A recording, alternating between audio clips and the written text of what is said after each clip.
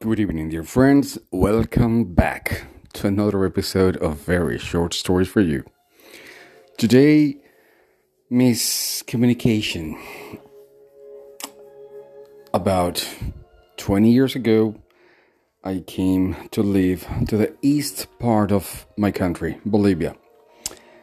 And we have found several differences from the east to the west, where we used to live. But today I'm going to tell you about one of the funniest ones. Actually, one in particular. As is obvious, and I'm sure you understand, different places have different names for sometimes the same things. So this time, my wife and I were in our new house. And one of the customs here in the East is that life is usually lived outside because this is a tropical city. So usually houses don't have walls, they have fences. Usually people don't stay inside all the time. They actually usually take the chairs out and they greet everybody who passes by. And usually people is having tea or perhaps a cold tea.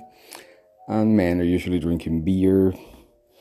And so it's a very different community. But of course, it has a lot to do with the temperature. So my wife and I were trying to mingle with the people from here. So we tried to do the same thing. We were just sitting outside our house, our new house. And there was this man who was walking with many bananas. He had bananas in a cart. And he was just passing by. And he looks at my wife. And he says, "Walele, lady." And my wife, she was just thinking about that was the way people say hello here. And so she answered back, "Oh, walele for you too, dear sir." And the guy looked so confused. And he just walked away. And of course, it was until a week later that we found out that banana in this particular city is called walele. So what happened is that actually the man was offering my wife to buy some banana, but of course we didn't know the word, so she just answered like it was the way to say hello.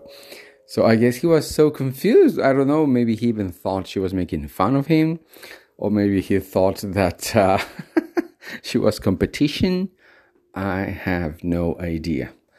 But it was one of the first things that went wrong here. But of course, it has been an amazing experience after almost 20 years. And we have learned so much. And, after so long, we have taken most things in our heart now. I hope you liked the experience. This was Very Short Stories for You.